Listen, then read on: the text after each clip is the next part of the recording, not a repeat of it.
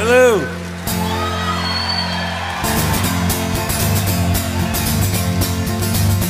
She was a level-headed dancer on the road to alcohol, and I was just a soldier on my way to Montreal. What's up, everybody? Welcome into this week's episode of From Here It's Potable. Me and Hunter have a few things to go over tonight. Mostly we talk about Kevin Obanor and his commitment to Texas Tech and what it means for the basketball team. But before that, we got to touch on the realignment news that happened today. There's not a lot of concrete stuff to discuss, but we did our best to kind of put it in perspective as we know it. So here we go.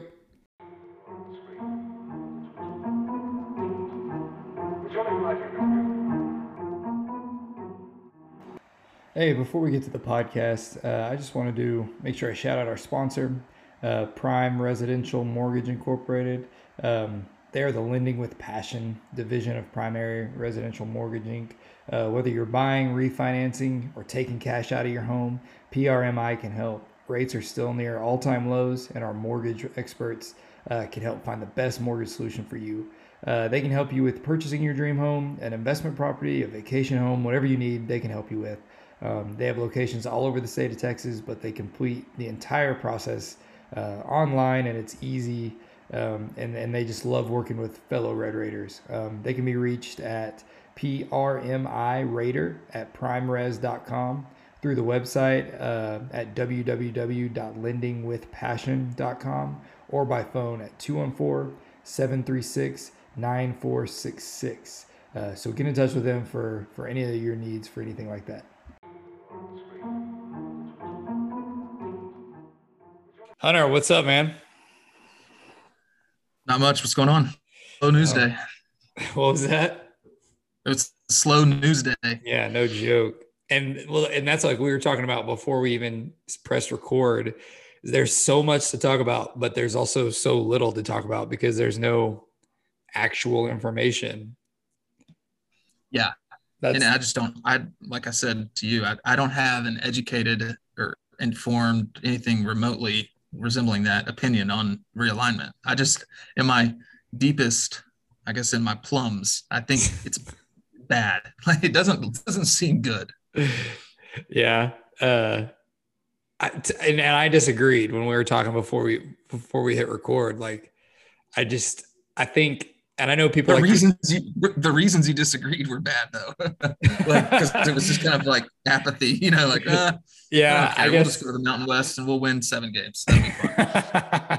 I mean, yeah, I guess that's true. Even worst case scenario, I'm not that upset about it. Like, if we go to the AAC and win a conference championship, I will be just as happy as it was a Big 12 championship. I just like to win football games.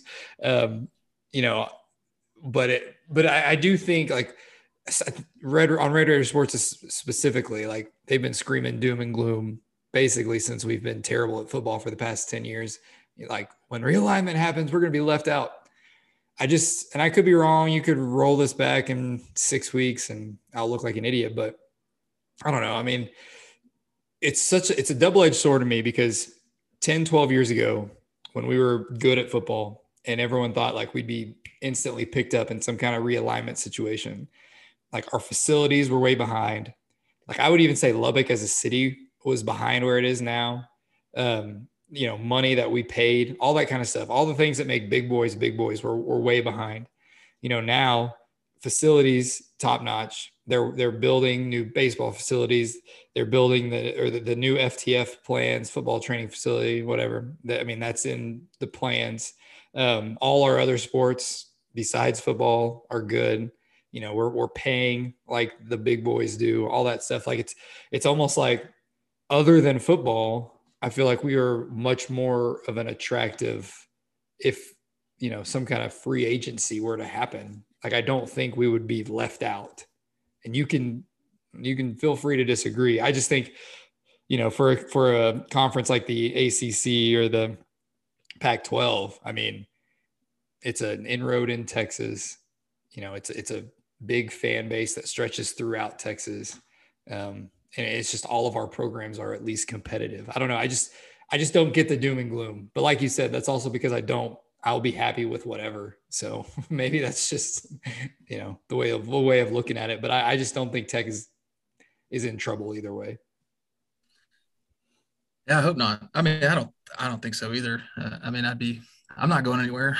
So yeah, it doesn't matter who we're playing. I'll still be following and going to games and, hoping we win. But I think, if we're in I really just don't know. I don't think it's hard to imagine us being in the Pac-12, but I think if the Big 12 implodes, we'll be somewhere within the Big Four or whatever if there's 16 super conferences, I think we'll be in there, obviously. And I think, and that's what it comes down to. And honestly, that's what it should be. It should be those 16 team conferences. Maybe it'd probably be better if they were a little more evened out than what it looks like is going to happen. But I don't know. I think the Pac-12 fits. And like I said, this is so far in advance, just thinking out loud, but I think Tech is going to be okay.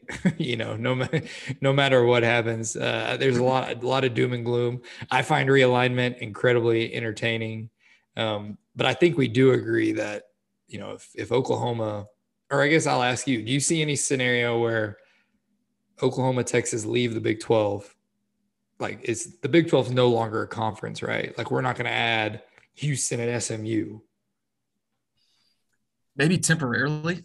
I don't think long-term it would be, but, I really don't. The timing of contracts and, like if the TV deals end in a couple of years, would they add, U of H and Tulsa or something to get us through that? That wouldn't surprise me. Yeah. But like, as much as I don't want to be in a conference with SMU and U of H, it wouldn't be, I wouldn't mind playing in Houston every other year and in Dallas every year with TCU and SMU. Yeah. So yeah, there's definitely an upside to it. And I think that's my biggest thing is it's just interesting, I saw somebody tweet like Pac-12 East, TCU, Texas Tech, Baylor, Oklahoma State, Colorado, Utah, Arizona State. Like, those are interesting games to me. It's something different. It keeps 3 of our, current rivals, and it adds some schools that we know, and that would be fun to play. Like, I don't know. I just don't, it's interesting. And I just like change. I like new things. And so I don't know. I think Tech's going to be all right. And I think this is real. I think talks are happening. And I hope that the Texas Tech administration has a plan for if, Texas and Oklahoma leave, what are we doing? Like if we're on our own, what's our plan? Here's plan A, plan B, plan C, whatever. And I trust and hope that that's happening. But I think all of those options, like you said, I'll still be in. So what does it really matter? Yeah. Not going anywhere. Nope. So, I mean, that's not a lot of information, but I don't know. It's kind of hard to talk about when we don't have really concrete information other than it seems pretty concrete that Texas and OU have talked about leaving, especially Texas. I mean, it seems like they want to leave no matter if it's the SEC, ACC, independent, like they want to be gone. So things will change. When and how, I don't know, but we'll talk about that more as we actually have information. It would be kind of cool if it all imploded and we all were independent for a little while. We just still played the same schedule pretty much. Just maybe took out Kansas and West Virginia and some of those schools, but yeah, that would be. Anyways, and those are schools I think would have a little bit more to worry about if things imploded. If you go, I'm a psycho, so I have Kansas rivals sub, Kansas State rival sub, so on their boards, it's total chaos. They're like, we're totally screwed. K-State's like, Kansas is going to the Big Ten. They're going to leave us out. Like some of them are even like, maybe Tech can stop this, it's just, they're as doom and gloom as anyone. So things could be worse is what you're saying. It's actually pretty similar to if you read a select portion of our fans, like Kansas Oh, State. yeah. They're like, this couldn't come at a worse time. Our program is decaying. We're terrible at everything. Kleiman is a Mountain West coach. The people who have been saying that on our site, though, I mean, they've been saying it for 10 years, it seems like. So eventually they'll be right, maybe. But some concrete news and good news is Tech basketball got a pretty substantial commitment from Kevin Obanor. And I know you're a big fan of his. Definitely. Yeah. So, I mean, it's crazy how good of a shooter he's been. Yes. And when you just compare it to, like I thought Davide Moretti could shoot a little bit. And I mean, he was our shooter. And he was good.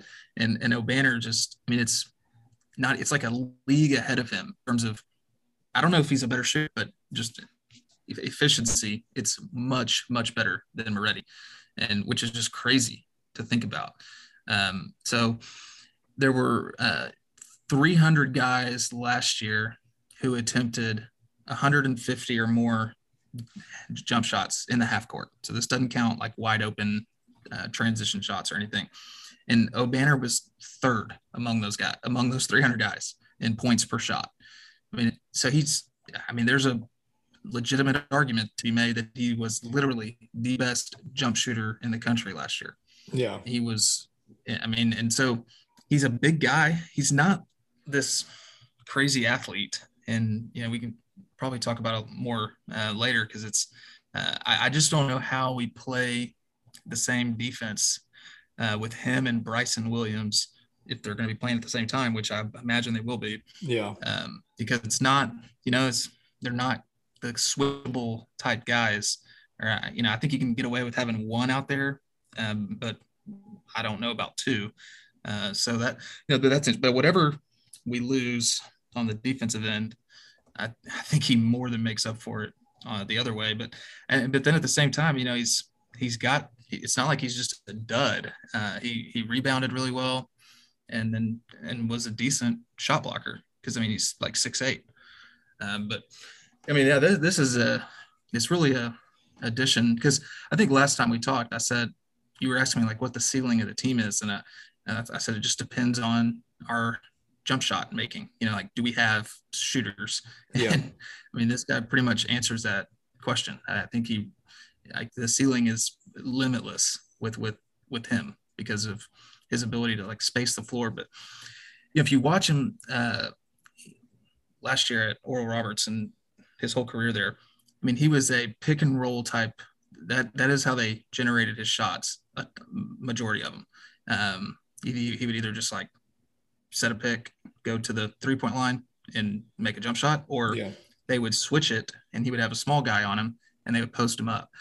I was surprised at how often he was posting guys up, and it was almost always a smaller guy, So I don't know how much he'll have a smaller guy defending him in the Big 12, because everybody's just a little bit bigger and they may not have to defend, because, he was doing the pick and roll with that Abmas guy at Oral Roberts, who was pretty good. Yeah. They may not have to defend him the same way, but he is more than capable of posting people up. He did it a ton. So, with him, I think Calhoun can really shoot. I think McCullough is a better shooter than his numbers show. Shannon was getting better last year as the season went on. And Bryson Williams can shoot too for a big guy. Yeah. Our offense will be really interesting to watch, because we don't really have that Abmas guy for Oral Roberts, the guy who can just like break a defense down, but we have just a ton of really good offensive players. And it'll be interesting to see, how are we going to be generating those jump shots for Obanor? Because I really don't know. I don't think I'm not worried about it. It's just I have no idea what it'll look like.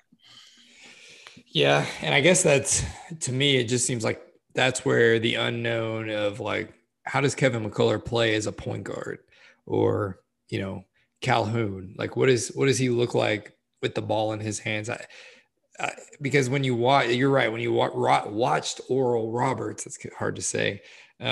O'Banner did like stand out. Like I remember saying to whoever I was watching that game with, like, that dude with the braids, like he can play. Like I like him, you know, and who would have known, you know, a couple months later he'd be signing for Texas Tech. But I do think which is what everybody's kind of one issue with this roster is like, who is that guy who breaks down the defense with the ball in his hands? And he may be on the roster, you know. I just don't know, but I think you're right about Calhoun being able to shoot. I think Tech put out a video the other day of him catching and shooting. It was just like, oh, okay. Like that looks good. We haven't had a lot of guys who looked like that shooting the ball recently. So it's definitely a sight to see. Do you think everybody, you know, there's a lot of people worried about like that we don't have a quote unquote point guard, which I don't even think I don't even know what that means. You know, like, but what is point guard? Is it just the guy who like dribbles the ball at the floor? Is it the guy who like initiates offense every single possession? Because, you know, maybe 20 years ago that would have been an accurate statement. It's just, they just really don't exist anymore. Yeah. But do you think people would be less worried about our quote unquote point guard if Kevin McCullough was 5 inches shorter, if Davion Warren was 4 inches shorter, and if Calhoun was 3 inches shorter? So in other words, if we just had a 3 or 4 6'3" guys instead of 6'6" guys? Probably. And I think too, just the way we've seen McCullough specifically play in this Texas Tech offense, I think it's just hard to see that guy who basically like played defense, rebounded, you know, just hustle plays, maybe the occasional three. Like you never really saw, and you really never saw that many people other than like Keenan, Jamias. We haven't had a ton of guys who like created off the dribble. You know, Kyler, McClung would have their moments, but it's just like, I think it's hard for people to wrap their minds around a McCullough who is the primary ball handler. I mean, it's hard for me to picture it, and yeah, I can see him doing it, but we haven't seen him doing it. And so, you know, he may come out that first month and he, you know, he may look like Luka, like a 6'8" guy who's controlling every aspect of the game. I don't know. But I just think it's hard for people to see because we haven't seen it with any of these guys really. Yeah. And, you know, there may be some element of like, see, I told you so type from some of our fans, like when we start playing and we start playing Big 12 teams. But the thing to remember is it's hard. It doesn't matter who you have. Like it's hard to score against Big 12 teams in the half court. They have a really good ball handler or not. Like it's really, really hard to do. Everybody plays really good defense. And so last year, you know, we had McClung and Kyler, like you said, and they were playing that, they were doing that. But how often, you know, did everything stall out and there was 4, 3, 2, 1 on the shot clock and they're just having to go try to heave something up? I mean, that happened a lot. And so I'm wondering, you know, next year, if you know, we're not going to be relying necessarily on someone doing that, someone just beating their guy off the dribble. Like, what will those possessions look like? Because we had them last year. We'll have them next year. Is the alternative now just taking a shot, you know, 15 seconds earlier that was an okay shot from O'Banner instead of passing it up and then letting the shot clock waste away and Kyler having to go make a play? Yeah, I mean, that could be the alternative. You know, instead of relying on someone to do that, you just take a not as good shot 10 seconds sooner. You know, the alternative might just be playing faster. Yeah. And the thing is like McClung and Kyler, yes, they did have the ball in their hands a lot and they were creating off the dribble, but neither one of them could get to the rim. And I think if McCullough or, you know, any of those transfers can get to the rim on their own with the ball in their hands, I mean, it's going to totally change the dynamic of the offense to me. I think that was the thing that was, like you said, you ended up just heaving shots in the final couple of seconds of the shot clock because you couldn't generate easy looks because you didn't have ball handlers that could, you know, force the defense to collapse. And because you're in the Big 12. Yeah, it's a product of being in the Big 12. Yeah, yes, that too. So I just think if you have somebody who can get to the rim, and honestly, I say we didn't see it. We did see McCullough get to the rim towards the end of last season a little bit, kind of forcing the issue some, you know, more. And so maybe that's just what you see all the time. I don't know. And Shannon can do it too. Who? Shannon. Oh, you're right. And I totally forgot about Shannon. I think more than anything, the way our team is shaping up, it just kind of reinforces my belief, that we just look totally different on offense, and we're going to have to play faster. Yeah. Because like I said, number one, it doesn't matter what your personnel is. It's hard to score on Big 12 teams in the half court. And then number two, we don't really have the personnel to be this half court offense that's going to generate a ton of looks. Maybe we're better than I think, but we just seem like, we will be taking the first decent jump shot or look that we have and hoisting it up, which is great. Why wait? I mean, that's what we would get on this podcast once a week during basketball season and just make fun of all the pump fakes. Instead of taking your open look, we were pump faking into a worse shot. And maybe that's it. Maybe you just take that first good shot because the court is full of shooters, and that totally changes your offense. Yeah. So I think so. Anyway, another thing, I think last year, would you say Silva was our only quote unquote big? I mean, it's hard to say. Yeah. I mean, what was it? The Tyreke Smith, but he barely played. Yeah. Yeah. So Silva last year, it will throw in Smith, Tyreke. So maybe 30 minutes a game played by a quote unquote big. Then the year before that, Holyfield and Clark was about 45 minutes a game. This is conference numbers played by a big. So this year, we'll have Silva, Bryson, and Obanor. I mean, those are I would consider all three of those guys bigs. They're going to play a lot more than 30 to 45 minutes a game. I mean, I think it's going to be closer to like 70, 80 almost from those three. And so that's an interesting, it's going to look a lot different because of that alone. We'll be having more. It's hard to wrap my head around what that will look like. Having those three guys playing such a key role on the team. Yeah, and it's like you said though, it's just so hard to wrap your mind around what it's going to look like. And I've said this on this podcast a few times. Like, I've watched these transfers. The film.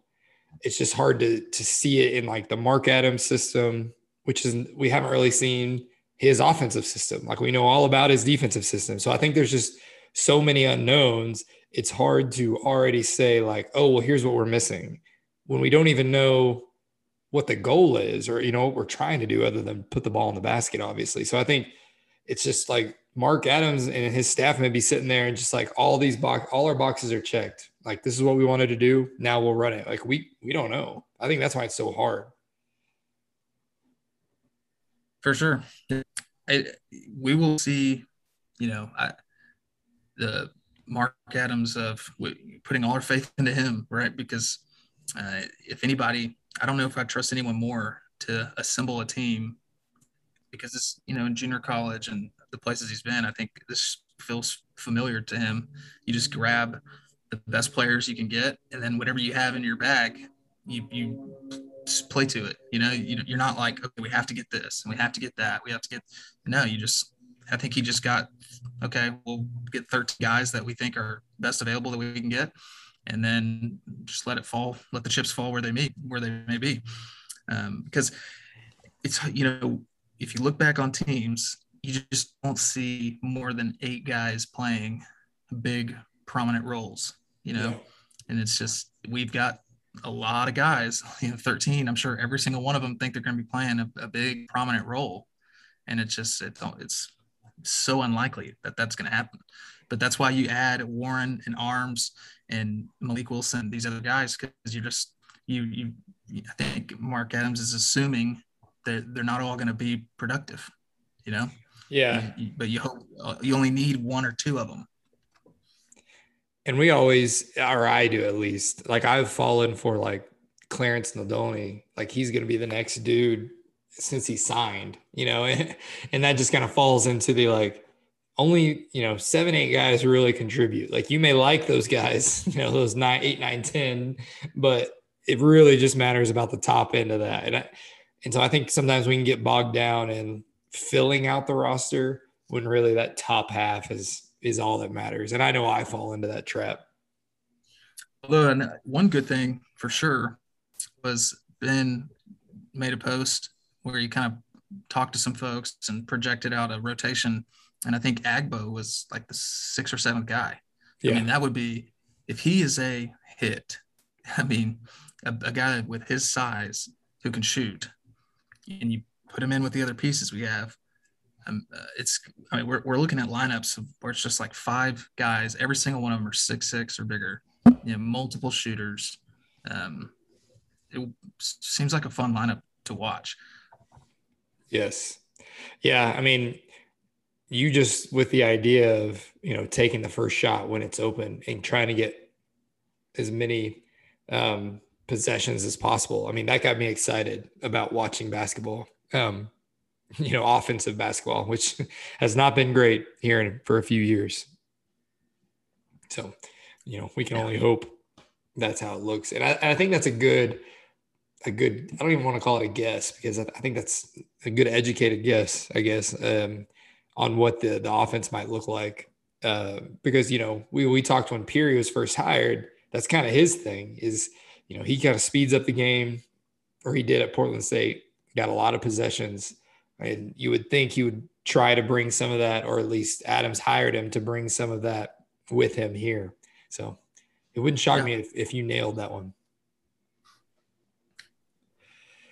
For sure. I think, I think there's like no other option based on the way our team filled out. Yeah. That's probably the best way to look at it. Yeah. So before we get out of here, Big 12 Media Days this past week, the end of, I can't even remember, all time runs together. It seemed weirdly not newsworthy. Maybe that's just me. Had a lot going on, or I don't know, but anything stand out to you? No, I mean, I would agree. It was just I listened to Wells, his open mic, and there wasn't anything that stood out. Nothing shocking other than him kind of listing our offensive line, which seems, encouraging on paper when you think about the guys that we will have. I mean, it's as good as I can remember. Yeah, I was surprised that he did that, but I appreciate it. The history of Tech football, when you have an offensive lineman that plays a lot as a freshman and then is like a projected starter at tackle, it's almost like, how much money would you bet that Caleb Rogers is drafted and like plays in the NFL? It's going to happen. Yeah, it's likely. Like Adrian Waddle, LaRaven Clark, Travis Bruffy. Who were some of the other? Bruffy. Yeah, I mean, Terrence Steele. Terrence Steele. Yeah, I think we have some NFL offensive linemen on the team. Yeah, and it's weird. I kind of was talking to somebody. Posted about offensive line a couple weeks ago on the board, about just being worried about it and what it might look like. And the one thing, like, I know Farmer gets a lot of grief on our site, but I do think he's good at just finding the best 5, teaching them how to play all the positions, and just putting your best 5 linemen out there, not like saying like, we have to find a right tackle. Like, well, who's our 5th best offensive lineman, and we'll move things around basically. Cause that's the thing about offensive line is it's so much a group. Like, you succeed as a group. It's so hard to have just one elite guy. I mean, and then the rest not very good. Those aren't good offensive lines. The way you work together, the way you communicate, that's what makes a good offensive line. So I'm encouraged by, I know that Farmer is the type of guy that just puts the best 5 out there, and they kind of figure out the positions after that. And then that makes sense after Wells saying what he said about the offensive line. So I agree with you. I think it's encouraging. Let me ask you this. What tight end has the most catches next year? That's a good question. What are we doing with all these 7'6" pass catchers? We have Loic is 6'5". Yes. And Bradley is 6'5". Tharp is 7'4". Castles is approximately 6'9" or whatever he is. And then even we have two tight ends who played every snap last year. Both of them are like 6'5", Holcomb and Kuntz. Even like Trey Cleveland is like randomly 6'4" or something. And so you have all these massive, and then who's the guy from Longview, the receiver? Sparkman. Okay. He's a very, very large guy. Yes. And so there's all this height, and we're not even counting the receiver we had last year that literally donkey punched every cornerback in the Big 12, which has a comma. So I just don't, what are we like? What is that going to look like? Are they all going to play? I mean, you hear that like Tharp, we've heard from several different people, Tharp is going to play and he's the 6'8" one, and so it's, and Cumbie does not use tight ends like Yost does. Like if they don't have a tight end that can play, Cumbie is not going to play one. Unlike Yost, who that was just what he did. So he ran one out there. So it is interesting because Cumbie's not going to play one just to play one. And so then, at that point, it's kind of hard to know, like, which one, it's basically asking which one of these guys is going to be the one that is so good you have to play them. And when you look at it, I mean, what you hear is Tharp. I mean, that's the tight end you hear about, right? It's not Kuntz. It's not the JUCO guy Lloyd. It's not Holcomb from last year. Like, you hear about the freshman, the 6'8" freshman. Well, yeah, that'll be fun to watch. It's just, I think it's crazy how much height we have at that receiver and tight end. Just size in general. Like, yeah, Loic 6'4", he's also 220. Like, yeah, I think Bradley is a monster. I mean, yes. that guy. Sparkman 6'4", 225. Cleveland 6'4", 195. Bradley 6'5", 220. I mean, that is some size. It's crazy. So, I mean, you asked who has the most catches. I mean, the safe money is probably Kuntz, because I think Kuntz is talented. I think Kuntz is pretty good. And I think in a system that Cumbie runs, I think he'll be good. But if you were going to try to win big, you probably put your money on Tharp. Although, I don't know. It's just hard for me to see a freshman tight end. Just seems like one of those positions that a freshman would have trouble contributing, but all that is kind of going out the window now. I mean, you see freshmen contribute at every position at every level. So that's maybe an old school way of thinking, but it is, I mean, they updated the roster today and it's just crazy to scroll through and look at the size. I mean, like freshman quarterback Donovan Smith, 6'5", 230. I mean, Tyler Shook, 6'5", 225. I mean, these guys are, Shadarius Townsend weighs more than SaRodorick. Like, wow. That's crazy. That's crazy. No, but yeah, that doesn't even make sense. No. Taj Brooks, 220. He weighs the most out of all of them. Him and Shadarius Townsend. And those two are built totally differently. It's just crazy. But yeah, I mean, just getting back to media days, I think it's probably good. There wasn't a lot of news. It's usually bad news, so it's probably for the best. But I did like Wells taking a little jab at the Texas guy who asked him a question, and he said that we all know the Big 12 runs through Norman. I don't think that went over very well, but I appreciated the pettiness at least. So that was my big takeaway from media days.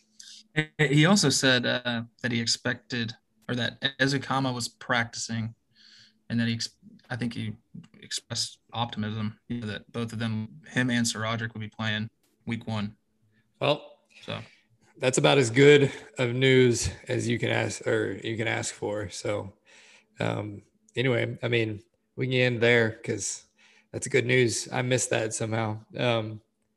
So we'll start working. I'm starting to work on my preview stuff for the football season today. We'll have some podcasts out previewing that.